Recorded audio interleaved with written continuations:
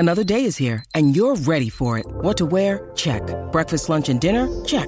Planning for what's next and how to save for it? That's where Bank of America can help. For your financial to-dos, Bank of America has experts ready to help get you closer to your goals. Get started at one of our local financial centers or 24/7 in our mobile banking app. Find a location near you at bankofamerica.com/talktous. What would you like the power to do? Mobile banking requires downloading the app and is only available for select devices. Message and data rates may apply. Bank of America N.A., member FDIC.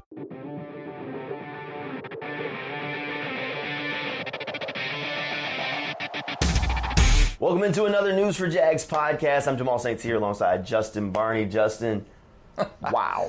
Still trying to digest what we saw last Saturday night. I still don't, watching replays, talking about it, reading things about it, it still does not seem real what we saw last Saturday. No, I mean, that is just simply an incredible game. I mean, Jaguars were down 27-0. 27-0. 27-0. In Jaguars history, from 1995, beginning of the team, all the way up until last season, they were 1-116 in games where they fell behind by 17 or more points. This season, they've done it 3 times. Like, a whole different ball game. I mean, so in the past, people were like, man, the Jaguars have never climbed out of holes like this before. They really haven't. It just never happened. I mean, and climbing out of a 27-point hole in the playoffs? 3 times this season, and not even this season. It's been since like week 8 of this season. Right. It's been half the year. It's been unbelievable what they've done in this half of the season. And I saw actually something this morning, a replay of a different angle of the sideline where they had Trevor, a microphone on Trevor, him kneeling on the sideline. Yeah. And, when the Riley Patterson's 36-yard kick went through to win it, he ran on the field, was euphoric and stuff, and he was hugging Josh Allen. And believe it was what he said. Believe it. So I think that really kind of encapsulates what the Jaguars have done this season, is the belief you can never count this team out. And again, 27-0 in the playoffs. In the playoffs. You come back home, and again, you're not down 27-0. You're down 27-0 in the most just unfathomable of circumstances. Right. 4 first-half interceptions. Ooh. You're thinking, is it C.J. Beathard time in the second half? I mean, you lose 4 picks, you muff a punt, lose a fumble there. You're -5 in the first half of a football game. -5, and that's how you stayed. -5 the entire game. The whole way, and they just battled back. And you come back and win that game. Again, I think we'll talk about this 10 years from now. Yep. We'll talk to our kids about it. I mean, to me, it really stands the test of time. I remember that the Buffalo Bills playoff game against the Oilers. Right. And I remember watching that game, and it's 35-3 in the third quarter of that game. Frank Reich, again, people know him as a Colts coach, comes back in and leads the biggest comeback in history. And I remember that game so crystal clear, even to this day. And that's the biggest comeback in NFL history. But again, for Jacksonville to even be mentioned in a scenario like that, your playoff win, the 3rd biggest comeback in NFL playoff history. Right. And you were feeling pretty good about your pick because you picked the Chargers. I did pick the Chargers 24-17. Yeah. Jamal and I last week, Friday, I think our podcast we're talking about who the big players was. And Jamal went on the record multiple times and said Jamal Agnew is going to house one. Now, he did not house one, no, but he had a very good game statistically. So, again, Jamal's wrong. And my guy, Zay Jones, he was my pick. He actually had but you picked the wrong team to win the game. So we'll call it a wash. Yeah, we'll call it a wash. We'll call it a wash. No, it was a huge game. And, the Jaguars' offense is going to get all the credit for this game, but the Jaguars' defense had a really good night. I mean, I went back and was looking at the stat book just trying to see some of the defensive stuff. They only gave up 3 touchdowns. Only one of those touchdowns came where the Chargers had to go more than 20 yards. Right. I mean, one of them was like a 6-yard drive. The other one was like a 16-yard drive. And so you mean to tell me that the Jaguars were just – the defense, only 2 drives – or 2 of the 3 touchdowns they had were just on that sort of field because Trevor was turning the ball over. Right. Outside of that, the Chargers didn't put anything together. They drove down, got in field goal range the one time, and they missed the kick. But outside of that, the defense was lights out. And, I mean, people were giving them grief that late in the season. Oh, their late season success was because they weren't playing anybody. They played Josh Dobbs, Davis Mills, and Zach Wilson, and the other guy with the Jets. Like, who were they playing? Well, they played Justin Herbert, and they basically shut him down if Trevor doesn't throw 4 picks, So this defense is legit. They're on a tear right now. of being, it should be in the conversation for one of the better units left in the playoffs. I mean, we're in the Elite Eight, and when you start listing the defenses, you could say, oh, well, where does the Jaguars defense rank, at least of the 4 teams in the playoffs? And you're like, well, it's the Bills, the Chiefs, the Bengals, and the Jags. If I'm thinking about those defenses, I'm definitely not picking the Chiefs defense. Right. The Bills' defense has had some injuries. They're pretty good. Cincinnati's defense is pretty good. And the Jaguars' defense is pretty good. So it's between those 3. And I'm like, I can make a solid argument that the Jaguars could be, the number 1 unit there because all the turnovers they've had, the bad positions they've been put in for or off of some offensive turnovers early in the year that have skewed the stats. Which defense are you picking on the game they're playing this week? I'm picking the Jags defense over the Chiefs defense every time. Yeah, and you look at that, again, game on the line last week. You look at that drive, I think 5:30 left in the game. Chargers get the ball back after that just unbelievable touchdown play, and then Trevor Lawrence, the 2-point spike. It was just remarkable. I think the that whole looked like crowd, some out of Space Jam. He's just stretching out the ball. I think the whole crowd felt that. I mean, when Trevor slammed that ball down, it was euphoric. I mean, that stadium was rocking. And then Jacksonville gets the ball back, and you've got to hold them. You've got to get the ball back. And again, I mean, you still have a little time left, but all the Chargers got to do is put maybe a couple first downs together, and then you're in trouble territory in terms of the clock. So again, that drive for the Jacksonville Jaguars, Roy Robertson-Harris, first down. What's he do? He sacks Justin Herbert, loss of 8 yards, and then you're behind the 8 ball there as the Chargers, 2nd 18. You're trying to get some of that yardage back, get to a 3rd and long situation, and you're stopped on 4th and 5. Fourier had a great tackle on 3rd down to stop the drive to make them punt that away. Right. And all of a sudden, Fourier in the locker room afterwards, we're talking to him, and he said, I didn't like the odds, but I like my chances in that scenario when you're down 27-0. So he made a great play. Roy Robertson-Harris, an unbelievable play. And the Jackson, they forced no turnovers in that game. They got nothing off the Chargers. But again, when you had to have a big play, when you had to have a stop, when you had to have a play of action where you get a hand on Justin Herbert and make him throw the ball out of him, the defense has risen to the occasion. Again, it doesn't have to be a turnover. Last week it had to be a turnover when the Titans were just kind of manhandling Jacksonville, especially in the run game. Right. You needed something. You needed your defense to get points. Last week against the Chargers, the last Saturday night against the Chargers, you needed a big play. And that came in the form of quite a few guys delivering. Again, the short fields that they had to work with, you can't blame them for that when your drives are 16 and 5 yards. I mean, unbelievably short fields to work with. So credit to Mike Caldwell's defense. Again, we've kind of ridden the waves with Mike Caldwell this year. Right. Started out great, lull in the middle, talking about him as a potential head coaching candidate. They're going to lose him, and then he kind of hit the skids during that that bad month of October. And then it's just been, again, the team learning how to play. Bend but don't break. I know that's a cliche, but, man, it has been exactly the story of that, especially in that Chargers game. And they probably should have had a turnover. Darius Williams dropped like 3 picks. I mean, he just dropped them. But neither here nor there. The defense got the job done. Caps off to them. Jaguars' offense played a phenomenal night. I mean, the play that I keep just revisiting in my head is that 4th and 1 play. I'm like, oh, man, they've got a chance to do it here, but they got to pick up this 1 yard. They line up in a freaking T formation. Like, well, you don't see that in the NFL very often, and Doug Peterson just pulls it out of the hat. Here we go. And I know Travis bounces that outside. That's designed to go inside. Travis sees the corner take that inside step, and he says, I'm just going to beat this dude to the edge. He turns on the Jets. Next thing you know, he's at the 15-yard line. It's like, that's ball game, folks. Here we go. And that was a pivotal, I mean, again, it goes without saying, it's a pivotal sequence on 4th and 1 in crunch time of a game. But you look at the play before that, 3rd and 1, and you call a pass. So I don't know if I like that play call. So you're getting to 4th and 1. Doug calls a timeout. Yep. And he said Trevor was very unhappy with that timeout call because Trevor liked the call. He liked the look, and Doug Peterson overruled him.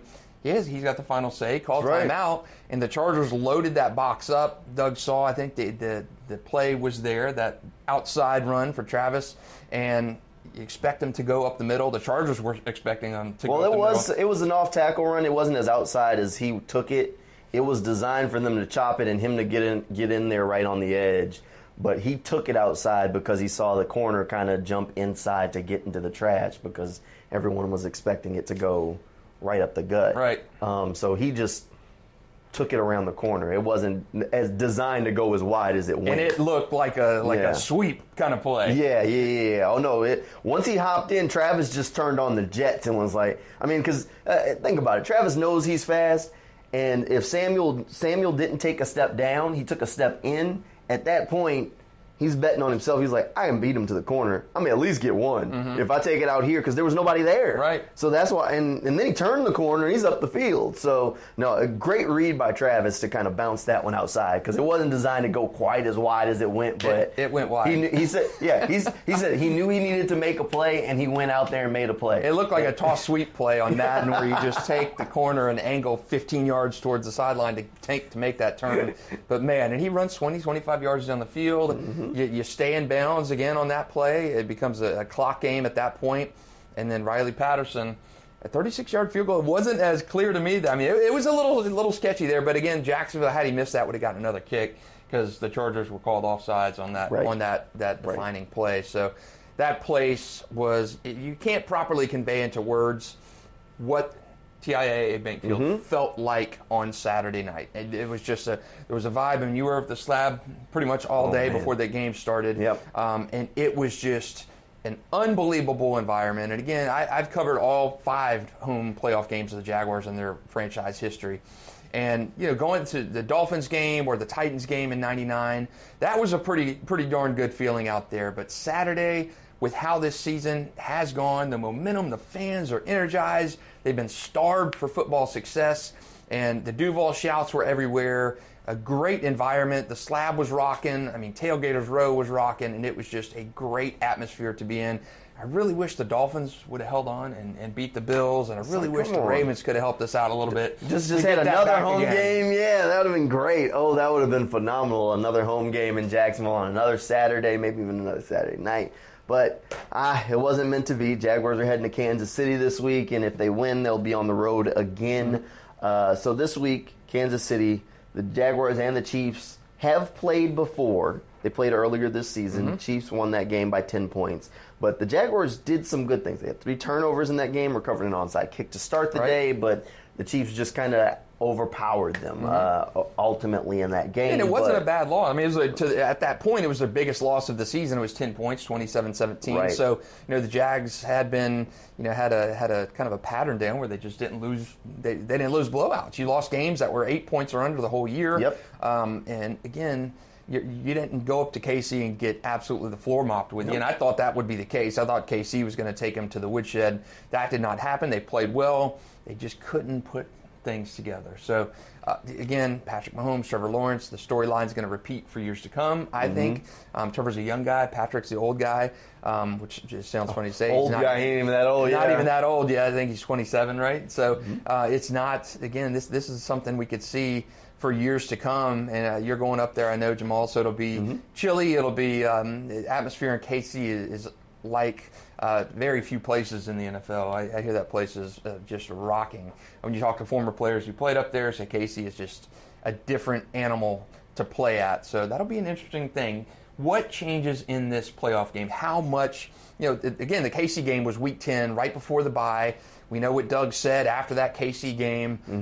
Your future's in front of you. We'll hear Trevor talk about it. We've got a 7-game season in front of us at this point. And again, what they did was phenomenal. You rip off a 6-game winning streak now, and you really turn the page of not being able to close to absolutely not to being closers. To being absolute closers, yeah, for sure. And Trevor Lawrence is just in his 2nd year as a quarterback, which is just remarkable to see Jacksonville's future so bright for one time in franchise history. It feels like that there's, when the Titans game, the '99 time, I mean, that team was aging very quickly.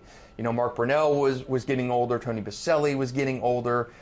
So that team, you were built to win in '99. You were built to win that year. And that was, 96, 97, 98, 99. That was a stretch of playoff runs. But again, those guys are getting long in teeth, and you're signing older free agents to kind of hope you get over that veteran hump and get you over that into that Super Bowl. And you felt like after that '99 game, that the window for Jacksonville had closed. I remember I worked at the paper at the time, and that was one of the storylines, is this window closing for Jacksonville, because you got guys that were getting older and breaking down right in front of us. I mean, Carnell Lake and Gary Walker and guys like that. They weren't long-term guys. Right. This feels different in Jacksonville. This march, this ascension feels like it could be the start of something. I mean, you're not seeing the best of this team yet, and that's saying something, considering we just saw 27-0 comeback on Saturday night. But I don't think we've seen the best of Trevor Lawrence. I don't think we've seen the best of Doug Peterson as a coach in Jacksonville. So this feels different than it did in 99 to me, because this team feels like it's still on the way up, and you've not even come close to hitting your ceiling. Got Calvin Ridley coming in next year. Right. This team feels like it is really on that incline, whereas that 99 team, the last time you really had this euphoria, this excitement. I know 2017, but 99 to me is more, 96 and 99 more comparable to this year than 2017. But again, I think this team is on the way up. We're going to get some primetime games next year. Oh, so they definitely will. We're going to get some primetime games. I was talking, we've kind of gotten used to those 1 o'clock kicks. You're not getting those every Sunday anymore. Right. This team is going to be in primetime. And they're definitely on the ascension. I mean, look across the roster. The oldest guy on the roster is Marvin Jones, and he probably won't be on the team next year. The core of your roster are guys that are in their second and third years. I mean, even the free agents they brought in are all young veteran kind of players, 24, 25-year-old guys who are still in those prime years for the extent of their contract that they're contracted here. They haven't been bringing in those guys that are long in the tooth. They don't have very many of them on this roster. I mean, think about it. Your top cornerback, Tyson Campbell, second year in the league. Your top pass rusher, if you say, is Josh Allen. I mean, he's only in his fourth year. Next year is his fifth year in the league. Trevor Lawrence, of course, second year. Travis Etienne, second year. Christian Kirk, he just got his second contract, so fifth year in the league. I mean, so you kind of start going into those things, and I mean, you start looking at Evan Ingram, just on his second contract. Foye Oluokun, second contract. They haven't gone into those guys that are on third, fourth contracts that have been around the league for a long time. So it's a very young team, a young core that is built to stay together and be able to compete and kind of even grow together over the next 2 to 3 to 4 years. So this should be the start of what is a good run for this team. Yes. It's a very good start. Very good start. They're in the Elite Eight. I mean, there's only 8 teams left in the NFL right now. 4 teams in the AFC. They're 2 games away from being in the Super Bowl game. 2 wins. That's remarkable. 2 wins. All you have to do is go into Kansas City and get a win and beat whoever wins out of Cincinnati and Buffalo. And next thing you know, they're in Phoenix, and we're like, what happened to this team? So it's very doable. It's tough, but being in the playoffs is tough. Right. There's no gimmies. Here's the thing that I kind of look at as the key this week is the offense has not felt the need to have that killer instinct and go out and hang 30 on folks. Just haven't. And they started slow last week against the Chargers and jump-started it just in time to get rolling. Now that they've jump-started, because they had kind of hit the wall for a few weeks there, do they start the game hot against the Chiefs? If they pick up where they left off from last week, they pick up right there and keep rolling, it's a shootout. The Jaguars have every shot to win it. I already said I'd take their defense over the Chiefs' defense. It's just whoever scores last. And throwing back to last week when we were talking about moving on, I mean, you said you would rather Jacksonville see the Chiefs. They've got a better chance of beating the Chiefs than they would have a shot of beating the Bills. So I don't think that the Chiefs are a juggernaut. They 100% are. Pat Mahomes, Travis Kelce, the things they can do that Andy Reid can scheme. I mean, Isaiah Pacheco's found his own. The things that offense can do is just incredible. But Tyreek Hill ain't there no more, so they're not as dangerous as they've been at times in the past. Pat Mahomes can still do things that no other quarterback in this league can do. Just is what it is. But putting them in a position to constantly have to have fourth quarter heroics is difficult to always convert. I mean, everybody remembers the last second shots that Michael Jordan and Kobe Bryant made it to win games or in overtimes. Nobody remembers the ones they miss because you can't make every shot. Pat Mahomes can be in a position where there's 30 seconds left and you're like, oh, he's heroic. We've seen him do this time and time again. At some point, It just doesn't happen. And the reason he's been put in those positions is because his defense really is not good. They've got Chris Jones, and that's it. Yeah. End of list. Right. Chris Jones. And he's pretty darn good. He's very good. He's He is very good. very talented, and the Jaguars have to have a plan of how to block him. He was a problem the last matchup. They have to have a plan this week on how to slow that guy down. But if you can contain him, who else on that defense are you scared of? Yeah, that's There's true. not another name on that very defense true. that you're worried about. The Jaguars should be able to put up 30. Is that enough? Probably not. But you should be able to get to 30 against this defense without thinking very difficult about it. You got to contain Chris Jones, and then you got to get rolling early. They didn't get rolling early against them the first go around. They were kicking field goals instead of scoring touchdowns. Doug Peterson was going for it on fourth down instead of taking the points at times. They have to get in the end zone. It should be doable. It's the playoffs. I'm not a fan of Steve Spagnuolo's defense. He runs the same scheme that he's always run, and we've seen it victimized time and time again. So I think the Jaguars can beat the Chiefs. I fundamentally think they can take advantage of that defense, but the key is, can Trevor Lawrence and the offense pick up where they left off? Now, big credit last week to, I know the heroics of Trevor and the Travis run and everything, Riley Patterson. How about that offensive line? Walker Little played out of his mind last week. I mean, nothing from Joey Bosa. Nothing. I know he had the tip pass led to an interception, but you're talking pressure on Trevor in crunch time.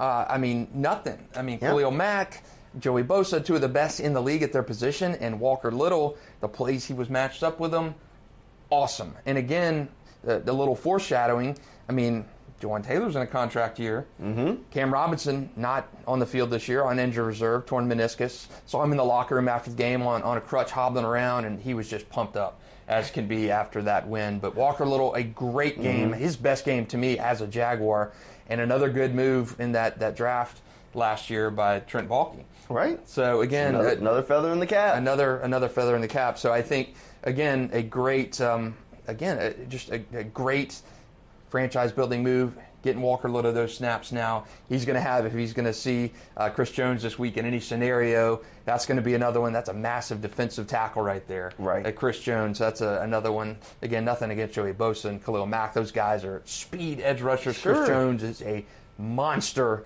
on that defensive tackle position. So Brandon Sheriff's going to have his hands full. Luke Fortner, rookie, going to have his hands full this week. So stop Chris Jones, or at least neutralize him a little bit. You're probably not going to stop him. He's going to be a disruptor. But just do not let him take over the game. Same thing to me with Travis Kelce.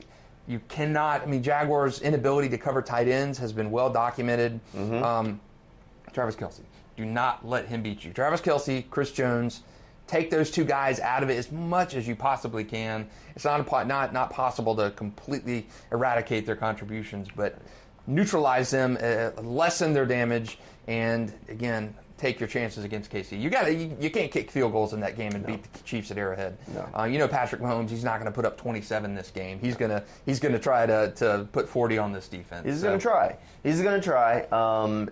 But like I said, I think Travis Kelce's best tight end in football. It's not close. The Jaguars don't have somebody who can cover him, flat out. But, and there's always a but outside of that, in the Chiefs passing game, who scares you? Yeah, Travis Kelce. Last Hardman.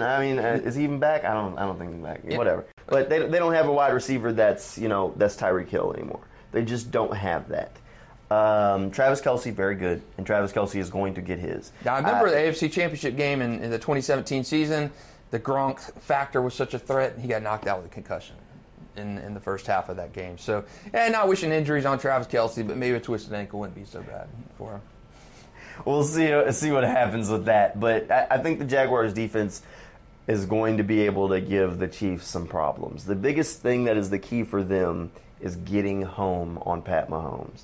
The last 2 weeks, we've seen the pass rush ramp up when they needed to. They've been able to get pressure on Justin Herbert, and Justin Herbert, when he's on the move and under pressure, he's not the same as when he has time, just like every quarterback. If Pat Mahomes is sitting back there in the pocket, he will pick anybody apart. Right.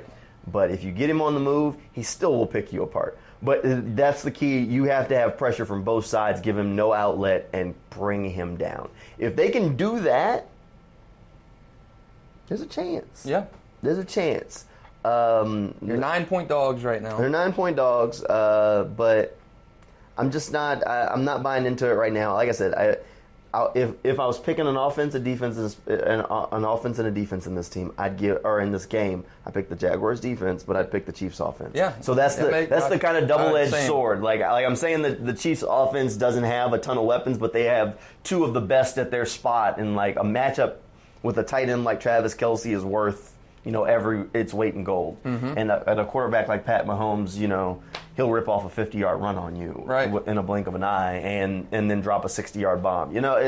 So the things they can do are going to give the Jaguars defense some problems, but I do think that the Chiefs defense is susceptible to being scored on. And if you can keep this game close, it's either the defense has to get a stop or maybe the ball's in Trevor's hands and they go down and score. But this isn't a juggernaut Chiefs team that's unbeatable. They're not indestructible. Now, do you think Andre Cisco is going to have private security for this game after how he left last time in Arrowhead, and he had a couple big hits in that game, and the Chiefs were not enamored with Andre Cisco in the game. Hey, legal hits, I think he was fine for one of them, but nonetheless, they brought that physicality last game. PFF graded him out with his best score of the season. They said he was phenomenal. He also had an interception in that game. I thought Andre Cisco probably that's one of the better games of his career.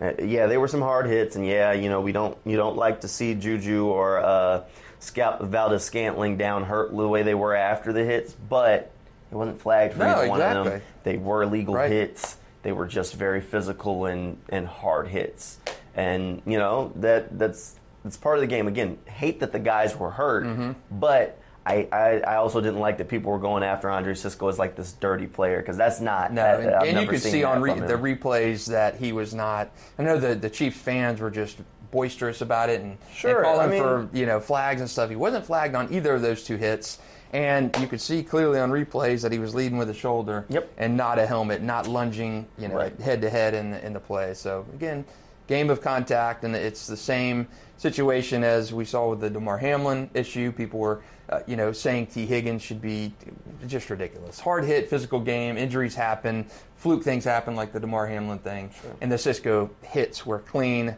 legal, and Chiefs fans got to get over it. Yeah, they'll be fine. So it should be a good game. And it should be another one with a lot of points. Jaguars definitely don't want to fall behind 27 in this one, because that won't end well. But if they can start and they can play 4 quarters, not 2, not 3.5, 4, there is a chance. There's a chance. Yeah, I agree. And we saw it last time when it was, again, 27-17 up in KC, or double-digit underdog going up there in that game. The mystique of Arrowhead, Patrick Mahomes, all the Andy Reid, Eric Bieniemy, all the things that are going against you. We should say Doug Peterson is 0-2 against his pupil, his mentor, Andy Reid. He is, and the Jaguars haven't beat the Chiefs since 2009, I believe. So there again, you've got a lot of things going against you against Jags. Yeah. Underdog, you're playing NFL royalty, and NFL MVP and Patrick Mahomes. He could win it again this year. But again, there's something about this team, momentum, and they're not just a feel-good story. I mean, this team is a good team, well-coached. Mm-hmm. Trevor Lawrence mentioned time and again, he looks like a generational quarterback at this point in his career, and he's, just in year 2. Mm-hmm. So again, Jags are not a fluke. You can ask the Chargers. You saw what happened last week. They just fired their offensive coordinator today. So again, Jacksonville is legit at this point in the year. They found out how to play, found out how to close, and that was our complaint in the early portion of the season. That was the complaint after the London game.